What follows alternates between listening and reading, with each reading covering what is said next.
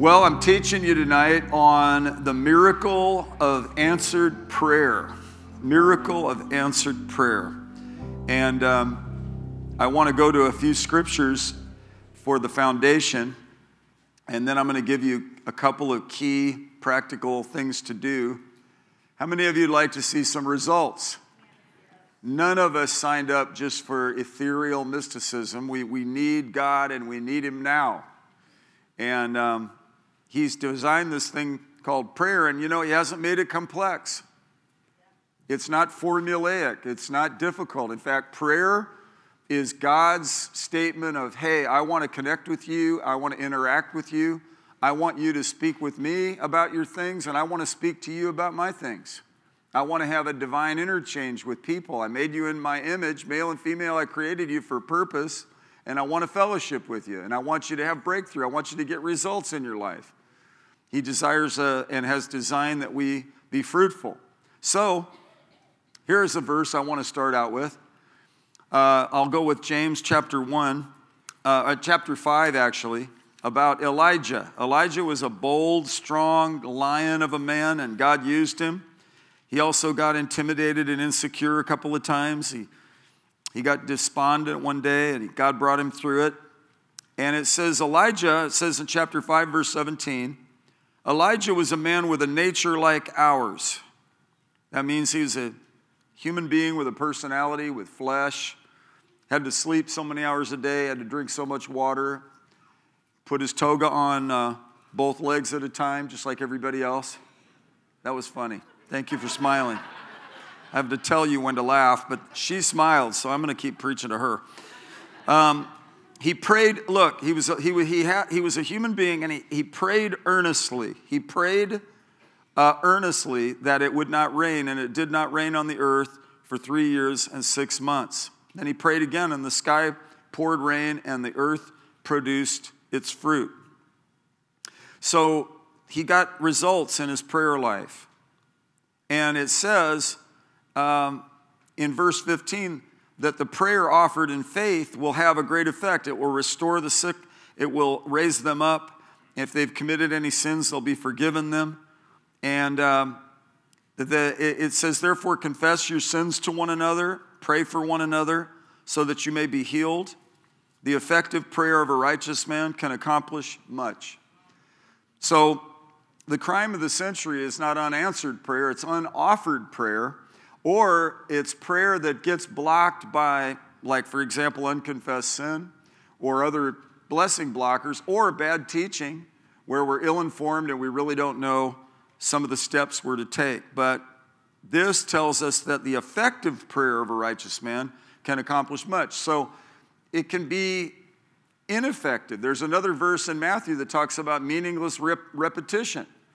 So if there's meaningless repetition, then there can be meaningful repetition. If there's effective prayer, then there's ineffective prayer. So we need to navigate through the Word of God and see what the Lord's saying to us. So then go over to John chapter 15 and verse 7. And this is all about abiding in the Lord and connecting with Him. If we abide in Him and fellowship with Him and connect with Him, there's going to be fruit. And it says in verse 7 that if you abide in me and my words abide in you, ask whatever you wish and it will be done for you. That's a powerful truth. And abiding in Him is the prerequisite. In James, we have to make sure we don't have any unconfessed sin in our lives. So let's just right now, this is a week before Easter, let's just humble ourselves. And in case there's anything in the way, let's just get it out of the way. Just close your eyes with me. Lord, we just open up to you, and like David said, forgive us our presumptuous sins. And he also said, my sin is ever before me. We also know that we're not to be overly sin conscious, but we're not to be negligent with this. So Lord, help us and grant us repentance. Help us to keep a good, quick, thorough, repentant attitude going forward in our lives. 1 John 1:9 says that if we confess our sin, He is faithful and just to forgive us our sin and cleanse us of all unrighteousness. And Romans 8:1 says there is therefore now no condemnation for those who are in Christ Jesus. So today, Lord, we receive your mercy. We receive your forgiveness. We humble ourselves before you, and we submit to you. Forgive us our wayward tendencies, our attitudes, bad actions, bad thoughts, words. Help us, Lord. We receive your grace, and we thank you for you. You are the one who blots out our transgressions for your own sake, and you'll remember our sins no more. Who's glad for that? In Jesus' name, amen. So on with the message. Jeremiah 29. This is when I was talking to a guy on the phone today, a friend of mine for many, many decades now, and I prayed for him, and God helped me to pray for him. And we were talking about the Babylonian captivity that Daniel and Shadrach, Meshach, and Abednego, their lifespan was stuck in that moment. It's amazing that someone so highly prophetic as Daniel and such substance of the book of Daniel would come out of that terrible moment. So in case you think your moment is so terrible, I want to tell you a lot of great moves of the Holy Spirit have emanated out of terrible moments in human history. And in the case of Daniel and Shadrach, Meshach, and Abednego, there was a lot of craziness. There was legislated craziness. A king got up and built a statue because he was so egotistical. His name was Nebuchadnezzar. He said, look, if you don't bow to this statue, you're going to be thrown in a furnace of fire. And the displaced Hebrews had been admonished through Moses by the Holy Spirit to not have any gods before him and not bow to any idols, right? First two commandments. Say, hey, no way, Jose. They weren't defiant. They were submitted, but they weren't going to be subservient to that. The law of the land they would obey until it disobeyed and violated God's law. And they said, we're not going to bow to your idol, and God will deliver us. And even if he didn't deliver us, we wouldn't bow. And they weren't saying maybe God, maybe he will or maybe he won't deliver us. They were confident he would deliver them, and he did. Famous story of being thrown in the furnace and they didn't have the smell of smoke. Have you guys read that? Later on in chapter 6, Daniel got thrown into a lion's den, and the lions that were hungry, angels shut their mouths, and God delivered him. So God, he's the same God, and he will faithfully watch over his people, right? And in that context of that 70 years of Babylonian captivity, Jeremiah the prophet, who is very tender, he was different personality-wise from Elijah. He was the weeping prophet. He could be real strong, but he cried a lot. And two different kinds of guys, and but same Holy Spirit. And he said in verse 7, seek the welfare of the city where I've sent you into exile, and pray to the Lord on its behalf, for its welfare. For in its welfare you will have welfare. So they're admonished not to curse and condemn and shame the atmosphere around them. They're responsible as people standing in the gap to pray and speak for the welfare and seek God for the welfare of the city, and that would boomerang onto them as well. And then it says down here in verse, then these false prophets were saying it was going to be a quick fix and everything's going to be fine. And Jeremiah said, actually, no, it's going to be 70 years. And he said in verse 10, thus says the Lord, when 70 years have been completed for Babylon, I will visit you and fulfill my good word to you to bring you back to this place. So everybody say the long haul. He said, for I know the plans that I have for you, declares the Lord. Plans for what? Welfare and not calamity, to give you what? A future and a hope. Out of the morbidity of the moment and even the false prophesyings of the false words, the correct word of the Lord came to these guys, and it was very hopeful. It was going to not be a quick shortcut, but it was going to be good. And in the meantime, everybody say in the meantime. During the meantime, it was a mean time for Daniel, and yet he had a revelation of the one the Ancient of Days in his throne, the hair like wool, eyes like fire, feet like brass. You know, he got the word for the end times. You're going to see Daniel's words. Some of them haven't even been completely fulfilled yet.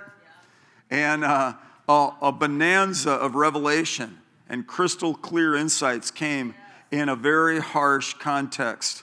He says, for I know the plans I have for you.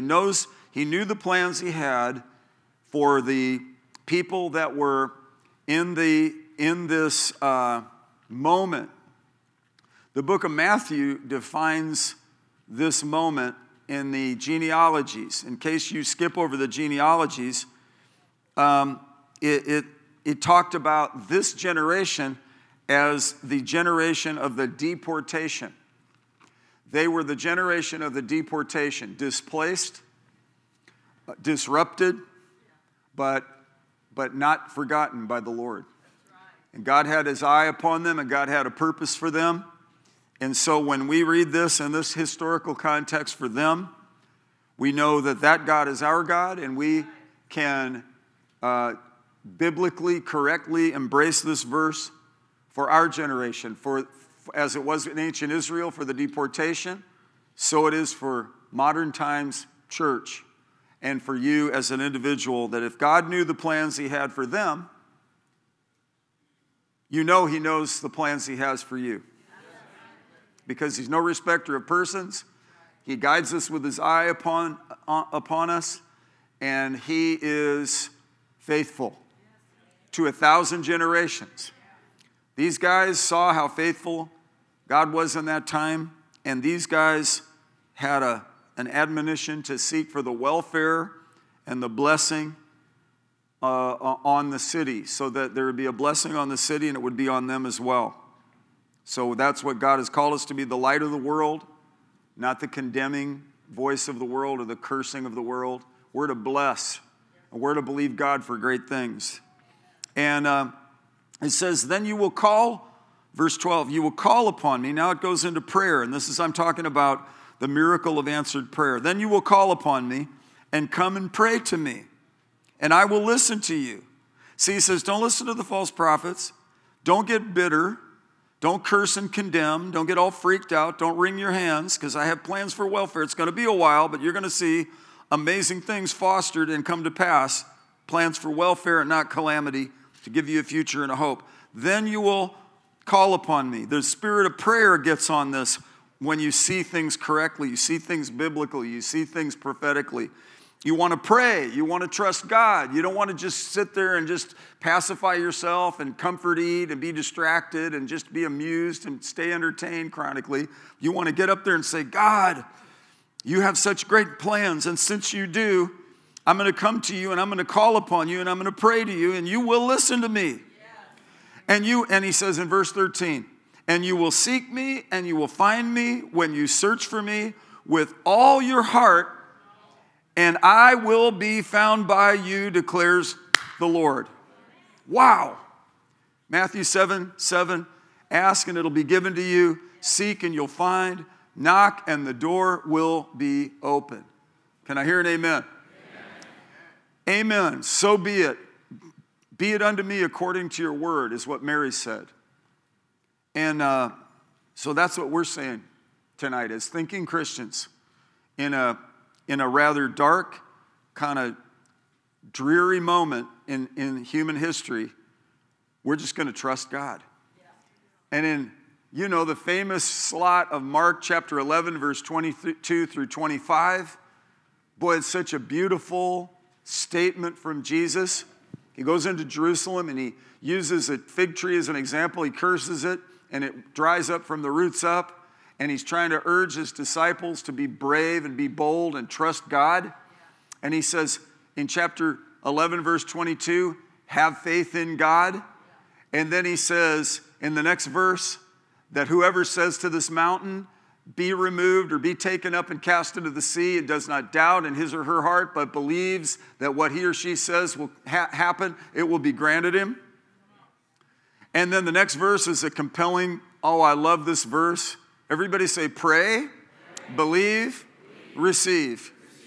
This is a model statement right here. He says He says in chapter 11, verse 24, and therefore I say to you, all things for which you pray and ask, believe that you've received them, and they will be granted you. There's something about praying in faith, praying in confidence, taking hold of the promises of God. And I'm going to lay out some simple steps for you to help you out, to help you get answered prayer. And then the next verse, 25, is so important for us today. He says, whenever you stand praying, forgive if you have anything against anyone. See, we're to be careful that lest a root of bitterness spring up and cause trouble, and by it many be defiled. Bitterness is a dangerous toxin, and we've got to make sure we run from it. We don't hide from it, we don't ignore it, but we deal adequately with it. And we don't carry a root of bitterness. Ephesians chapter 4 says, let all bitterness and wrath and anger and clamor, abusive speech and malice be put away from you. Yeah. Chapter 5, verse 1 and 2, it says, as dear children, as beloved by God, be imitators of God as dear children, and walk in love. Walk in love is not sissy, it's not namby-pamby, it's not candy-coated, it's not Ned Flanders on The Simpsons. It's so powerful and so important, it'll keep you from being stupid in situations where you get tempted. It'll help you to have restraint because the fruit of the Spirit is self-control, and the deeds of the flesh are sudden outbursts of anger. And the Bible says, be angry, but sin not. And the only way to harness that is to walk in love. And if we walk in love, we're going to be at our best in our prayer life. So now if you're a note taker, I would write this down and I'd re-preach this to your friends. Number 1, have faith in God. Number 2, speak to your mountains. Number 3, pray, believe, and receive. And number 4, forgive. I'm going to test you on this. I'm a speed preacher. You got to be a speed writer. Have faith in God, number 1. Number 2, speak to your mountains. Mountains be removed and cast into the sea. Mountain of fear, mountain of insecurity, back off. Get out of here. Number 3, pray, believe, receive. Now this is where I'm going to land tonight just for a few moments. And then in everything, we've got to walk in love and be forgiving. Now, learning how to be effective in prayer is one of the most important things we Jesus followers will ever learn. Jesus had a marvelous life of prayer. He often slipped away and he prayed. And, of course, we know Daniel got in trouble for praying. There was a legal technicality, and these evil princes, satraps, snuck up and watched, and Daniel continued to pray when he was told not to pray. And he prayed anyway. And then they went to the king, and the king actually had favor toward Daniel. And this wasn't even a Nebuchadnezzar at this point. This was Darius. This was another king. And in Daniel, there were a number of kings and regimes. And I talked to somebody who studied the Hebrew history and said it's possible during that time period in Daniel's lifespan, there could have been as many as 12 different leaders. And they were like Mussolini, Hitler, and that kind of bunch, okay? So you think was it ideal for Daniel? No. They threw him into, have him be eaten by lions. That's evil. And yet, these Hebrew God lovers thrived because God had a plan for them. God was downloading some stuff in Daniel that was going to impact you and me. And so our life of prayer needs to be built on the Word of God. And I heard an example. We just came through March Madness, where Kansas beat North Carolina by what? How many points? 3 points? And it was, I think just a history-making game, and it was fun. And then, a couple decades ago, there was actually an NFL football team here in town, and they won something called the Super Bowl.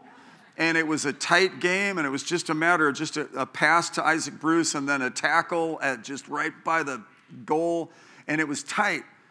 And they're both ball games, but one is basketball and one is football. One is oblong, and you throw it, and one is round, and you pass it, and it would be crazy if you tried to put basketball rules into a football game. If you saw Marshall Falk, dribbling, try to dribble a football. Try to throw the basketball in a spiral. I guess it's always a spiral, but anyway, there's prayers of consecration and commitment, dedication. They're prayers where if you like you're facing a new job or you're praying about who to marry, you don't say, God, I pray for that one, and I see that one. That's your will for me to marry that one. Well, they may not like you. And they don't want to marry you, so just quit saying, thus saith the Lord, I'm supposed to marry you. It's like, no, if they're not attracted to you, get out of their hair. You're being weird. That's not faith, that's presumption. But I'll tell you what, you're going through a sickness battle and you say, God, I find in the Word that He bore my sins and He carried my sicknesses. That in every village, Jesus healed all manner of sickness and disease. And that you're not a withholder. And God, that by Jesus' stripes I am healed is actually something that you did in the atonement. You bore our sins, you carried our diseases. And so I don't even have to ask you if it's your will to heal me. I know it's your will to heal me. I don't have to ask you if it's your will for souls to be saved because you desire no one to perish, but all to come to eternal life. So God, I pray for a ton of souls in these upcoming days in our generation. We pray the nations come to the brightness of His shining. We pray for revival in the church and a harvest amongst the lost. And I don't say if it be thy will or for Jesus' sake. No, in Jesus' name, I'm believing God for that. I see somebody get depressed, and I don't go, oh, Lord, if it's your will for them to stay depressed, we'll just, whatever. No, the devil's oppressing. Maybe there's some chemical imbalance. Maybe your hormones have gone off. Maybe you've been brutalized by life, and you're dealing with something, or you've been discouraged. And I just rebuke the devil over you in the name of Jesus. Right? So we learn these principles, and it'll help us going forward to see really great results. And so God wants you to receive answers to your prayers with more consistency. And so if you're writing notes, again, I'll try to not talk too fast, but number one, be specific. Be specific. Take a look at your problem, then find Bible promises correspondent to your needs. Take a look at your problem. Say you've got a child that's drifted off, and you reread the story of the prodigal son, and you say, God, grant him repentance. He came to his senses. Bring him into their senses, he or she. That famous verse, pray the Lord of the harvest would send forth laborers. How many of you have ever prayed that? Boy, I'll tell you, and I believe our church body, we might be legs to those prayers. In fact, I know we are to be. So in other church bodies, in other places, like you may have a friend in Albuquerque, New Mexico. Well, we're not a church in Albuquerque, New Mexico, but God knows people that are there that'll be obedient and responsive. Lord, send forth laborers, and maybe somebody's got a job in Albuquerque or a suburb, and you pray, Father, send laborers to cross his or her path. And help them to have a credible time and a credible word. I remember there was a lady named Wanda. She had a daughter-in-law in Texas, and of prominence and wealth, but not saved. And they were in the line at the grocery store. And she realized when she opened up her purse, not only did she not have any cash in there, she didn't have her bank card or credit card. Somehow that was all left at home or something, and so she didn't have what she needed. She had a couple $100 worth of groceries, so it was about, one bag right there in the corner. And so she had already, the checker had already scanned everything, and it was bagged up, and then she went, oh! So then she was going out to her car, and she was all panicky. So she came back in, and she said, oh, that's already been paid for. Excuse me? Yeah, it was paid for by the guy that was behind you. And he said to tell you that Jesus loves you. And what it did is it renewed her hope in mankind and that kind of thing. But more specifically, the family had been praying that there'd be a credible witness that would impact her life. And even though she was wealthy, she never needed anything, and it was actually humbling to her. You know, the guy felt led by the Holy Spirit to just pay for it. And isn't that great? And that's answer to prayer. So, you know, we need to be specific. God, I pray you send laborers to cross their path. And I pray, you know, I read a story about a lady whose son had alcohol problems. And she was in bed asleep, and she woke up, had a burden for her son. And she began to pray for him, 11:30, 12 o'clock, 12:30. Prayed for him to be delivered from temptation. And she even had an impression about him. He came home, and he went to bed, and he got up the next morning, and he said, Mom, I had a wonderful experience. I got tempted to go into the bar, and I was going to go get drunk, and I couldn't get through the door. So I just felt I tried to get in through the door. I just couldn't get in there. And Mom, I got delivered. She said, what time was it? He said 11:30, 12 o'clock. She said, well, the Lord woke me up and had me pray for you. How about that? How about that? And pray. And Jesus taught us to pray that we would be delivered from temptation. And no temptation that comes upon us, you know, we can't say when we're tempted by God, because he doesn't tempt us with evil. Temptation comes when we yield to our flesh and then we take action on it. And he was getting tempted to do that.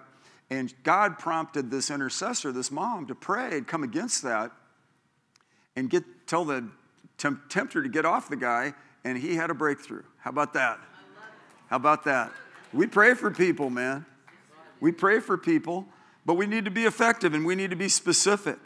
And we decide what we want from God, and we make sure it's scriptural, and we make sure it's biblical, and we find promises in context before we rush to, lunge into a prayer. So many times we're indefinite about our requests, and we need to sometimes take a few minutes just to kind of figure out what we're really believing God for. My wife and I are understanding of this. We know that if two of us agree on earth as touching anything they ask, it'll be done for them by my Father who's in heaven. So we need to be in agreement. Amos says, how could two walk together except they be agreed? It says in Peter, it says about husbands with wives, treat them as fellow heirs of the grace of life and regard and hold them in high regard as a weaker vessel. And it says, so that your prayers aren't hindered. So that your prayers aren't hindered. That's an incentive to keep harmony in your household. So you don't have this amazing feature of life. The power of prayer gets stifled, right? Yeah. God wants our prayers. The fervent, heartfelt prayer of a righteous person makes power available, dynamic in its working. Yeah. So when you pray, you believe you receive. But it's imperative that what we pray about be appropriate and correspondent with the Word of God. Then we know, see, the Bible is the written will of God. We want to know God's will. The Bible is the will of God. So it says, go into all the world and preach the gospel. It's His will that we be evangelistic. It's His will that we be missional, that we pray for the nations. We're to be a house of prayer for the nations. But also in a local church setting, we're to weep with those who weep, and we're to support each other. And that's the big deal that God wants in a local church, for us to understand the macro and the micro, the immediate close, the intermediate range, and then the long range, and really understand that as we fellowship with God, He's going to help us with our specifics. He's going to, in fact, I want you to go to Romans, because this is so profound. Romans chapter 8, verse 26. Everybody say, be specific. In the same way, the Spirit also helps our weaknesses, our weakness, for we do not know how to pray as we should. Did you see that? So I was talking to this friend, and he began to express, he was on his way to a funeral, and he was beginning to express some of the stuff he was going through, and I wanted to pray for him. And I listened to him, and then I cut loose, and the Holy Spirit helped me. He said, I wish I had recorded this, because every scripture I've been recently standing on concerning this problem, you just prayed out. And I just gave Jesus, I was just so thankful. The Holy Spirit, I was able to track with the Holy Spirit. And that's not elitist. That's not just because I'm a pastor. It's because you can develop in these things and get sensitive to the voice of the Spirit. We're all to know the Master's voice, right? And God wants us to pray effectively and even pray prophetically. So he says, in the same way, the Spirit also helps our weakness, for we do not know how to pray as we should. But the Spirit himself, the Holy Spirit does. He knows. And he intercedes for us with groanings too deep for words. And he who searches the hearts knows what the mind of the Spirit is, because, look, he intercedes for the saints according to the will of God. And we know that God causes all things to work together for good to those who love God and to those who are called according to his purpose. That verse 28 gets quoted constantly by saints who are grateful for that promise, but it's actually in the context of prayer and of the Holy Spirit helping us. The Holy Spirit can help you and me to be specific, so we don't go out and pray things out and set ourselves up for frustration.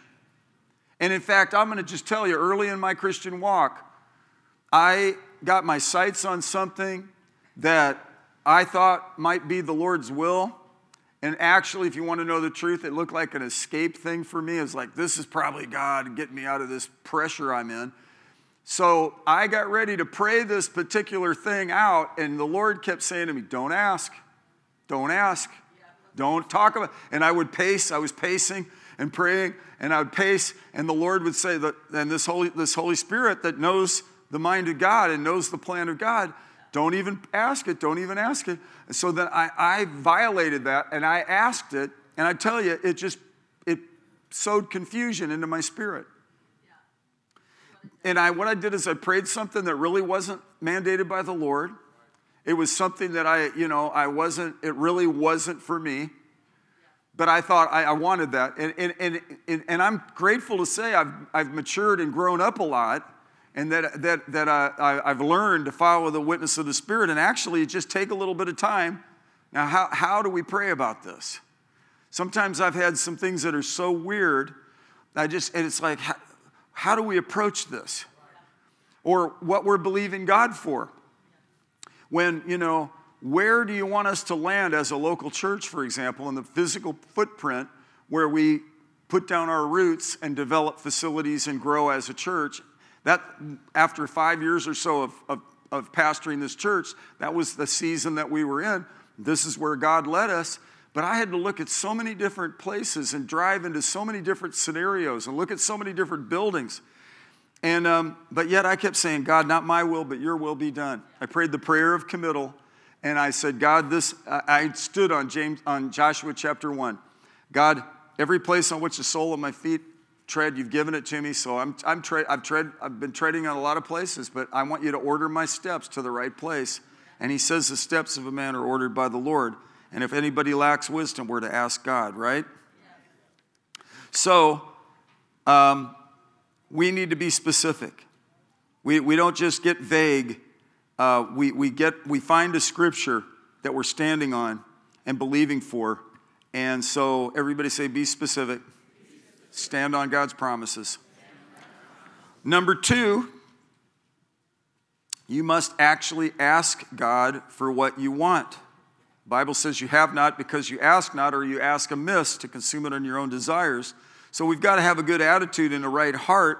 But the second step in answered prayer is we ask the Father, get this, in the name of Jesus. This is a revelation to me as a young Christian. This helped me out so much. John chapter 16, verse 23 through 24. Let's go to John chapter 16, and I'm going to read In the New American Standard, you could read in your translation. The King James says, and in that day you shall ask me nothing. Verily, verily, I say to you, whatsoever things you ask the Father in my name, he will give it to you. Hitherto have you asked nothing in my name. Ask and you shall receive, that your joy may be full. Wow. Isn't that great? So we ask the Father in the name of Jesus. So if you ever eavesdrop on my prayer life, I'm addressing the Father in the name of Jesus, and I'm trusting the Holy Spirit to sort it out and guide me. And I'm going to the Word, and I'm standing on the promises of God. Father, in Jesus' name, you said, and this is inspired by the Holy Spirit, this right here. And so now, in this case, I'm trusting you for this particular breakthrough. And everybody say, we ask the Father in Jesus' name. And you know, certainly God knows what we need before we ask, but then he says, ask. And I already quoted it to you, but I love Matthew 7. Ask and it will be given you. Seek and you will find. Knock and it will be open to you. It echoes Jeremiah, doesn't it? Where he says, then you'll call upon me and I'll answer you. You know, I'll say, here I am. That's, to me, the best part of prayer life, by the way, is that we actually have audience with the creator of the universe. And that we're actually, it's not a performance. We're not like doing something like to appease God, like, okay, am I doing this right? Now I get some results. It's like, no, Father. Like it says in Matthew 6:6, go into your closet, close the door, pray to your Father who sees in secret, and the God who sees you in secret will reward you openly. You could pray about your kids. You could pray about the economy. You could pray about your all this identity theft. You could come against that, and you could take a stand and tell the devil to back off of your deal. I talked to somebody whose mother got snared by one of these con artists on the internet and got her credit cards all worked up. You can speak wisdom over your family where they go, wait a minute, let me buy a little time on that. I remember diamond mines in Liberia. You give $5,000. I remember a letter somebody got from a prince in Nigeria that you needed. There was $13 million, but you got to send $10,000 to him to get it released out of the bank. You know, and I was aghast at how these guys were actually buying into it. I said, I don't have a witness in my spirit. You know, it doesn't take rocket science at a certain point, but some people are still being snared. But we could pray for wisdom. You pray for wisdom on the unsuspecting, and God will quicken them and deliver them from there's so much con artistry out there. And the Holy Spirit will help you to be delivered from con artistry. I've seen it. People, it's important you pray for wisdom. Father, in Jesus' name, I pray so much wisdom is poured out in this place right now. Discernment, right? If it's too good to be true, then it probably isn't. And the manipulators are slick. They break you down, and you can be led by the Holy Spirit. I did not plan on sharing that. That was not in my notes, but that's a warning for somebody. You be careful. And if they're trying to manipulate you, rebuke the heck out of them. Hallelujah. In love. In love. Last point, there are a lot of points, but the number one, be specific. Be specific. Number two, pray to the Father in the name of Jesus. Everybody say, Father, in the name of Jesus, I stand on your word. There's a book called The Terror at Tenerife, and it was a plane crash on the Canary Islands.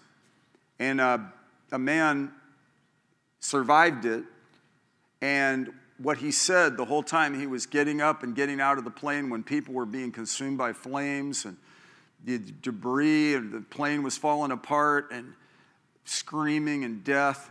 And he crawled out of the top of the fuselage. He was out of shape, and he pulled his body out. I'm certain he had some adrenaline rushing, but that was an extra gallon or so that the Lord gave him. So he gets all the glory for it. And he said, Father, in Jesus' name, I stand on your word. That's what he kept saying. Then so I was reading this book before I was married. I read that and I thought, that's a pretty good pattern. Father, in Jesus' name, I stand on your word. That was a good sneeze over there. It was a healthy sneeze. In the key of C, I think it was, wasn't it? Say, Father, in the name of Jesus, I stand on your word. That's a good thing as a pattern to get in your thinking. No, it's not formulaic. Yes, it is what Jesus taught. Ask the Father in the name of Jesus and make sure it's biblical. And don't be impulsive or compulsive about it. Lastly, we need to guard our minds and not be negative. We don't want to negate what we're presenting before the Lord. We want to go in with a spirit of faith and affirm that we're trusting God for what we've asked for. So what I do is when I pray a prayer of faith, from then on, I thank God that he heard my prayer, and I thank God for the manifestation. So between the time I've asked and the time it manifests, I'm not repeating myself over and over again because I've made that statement and that stand of faith. Now, when it comes to praying over my meal, because I eat different food every day, I've been all over. I've been third world countries. I've eaten my own cooking. You know I'm going to pray. You better pray if you eat your own cooking. You better pray over that more. Go heat it back up. And but yeah, we need to watch out. And 2 Corinthians chapter 10, verse 5 says that we're to cast down every imagination that exalts itself against the knowledge of God and take every thought captive to the obedience of Christ. So it repeats something like that in Philippians chapter 4. Philippians chapter 4 talks about rejoicing and praying, and then it talks about meditation. In chapter 4, verse 8, it tells us 8 things we're to get our minds on in order to get victory going forward in prayer. Don't worry about anything, pray about everything. And it says whatever is true, whatever is honorable, whatever is right, whatever is pure, whatever is lovely, whatever is of good repute. The King James says good report. If there's any excellence and if anything worthy of praise, dwell on these things. Think on these things. Ponder these things. Be positive in your thinking. Keep the switch of faith turned on and be bold and be positive and say, Father, I thank you. We are not going to cave into fear. We're not going to cave into despair. We're not going to get in murmuring. We're not going to be murmuring and complaining and griping. We're going to be praising you and thanking you. And, a lot of times, our minds we start thinking on wrong things, and it creates defeatism in our lives. And so, in order to receive answered prayer, you got to decide specifically what you're believing God for. Like my wife said to me, hey, can you get in agreement with me? And I was like, and then so I knew where she was coming from. So I didn't get flippant and go, oh yeah, amen. It's like, no, this is a big deal. Let's get tuned in. Let's get dialed in. And so we got sober and serious about it, sober-minded for the purposes of prayer. I was thinking about what she was saying. I said, okay. And I've even bought time, haven't I? Sometimes you just need to buy time. In order to not set yourself up for defeat in your prayer life, you got to fellowship with the Lord and find out from the Holy Spirit if where you're going with your request is in fact right for you. Because, and then if you see that it's biblical, you sense in your spirit it's right. See, when I was praying in that room and the Lord told me not to ask for this, it wasn't inherently bad. It was actually a great opportunity. It just wasn't God's will. And God didn't want me to even release my faith for it and once I did, it was a soulish prayer and it created confusion in my spirit because I went against what God was prompting me on. So everybody say we're learning lessons. We learn when we do the right thing, and we learn from our mistakes, don't we? We'd rather learn from the person's mistakes next to us, right? Well, you're learning from my mistakes, so don't do it. And just everybody say, be specific. Ask the Father in Jesus' name And guard your mind. Let's all stand up on our feet. We're going to finish with prayer. Hallelujah. I want you to pray for the people around you, for breakthrough, for abundance, for healing, for the presence of the Lord to come into their lives. And just, I want you to take a deep breath and take turns praying for each other. You guys good with this? Yeah, I mean, you might be a new person. You might, that guy is his new, that's Olivia, that's Ethan, and your dad's name's Jeff, and your name is Ethan. Ethan, meet Ethan. I want you guys to pray for each other. Stand up and pray for Ethan. And we're praying about David Carter to get the right wife, right? Because many out there, but he wants to get the right one. In Jesus' name, your will be done, the right person. On the count of 3, start praying for one another. Hallelujah. Your will be done in each person's life. Breakthrough in each person's life, Lord. Abundance, blessing, supernatural help, supernatural hope, supernatural joy. Oh, hallelujah, hallelujah, hallelujah.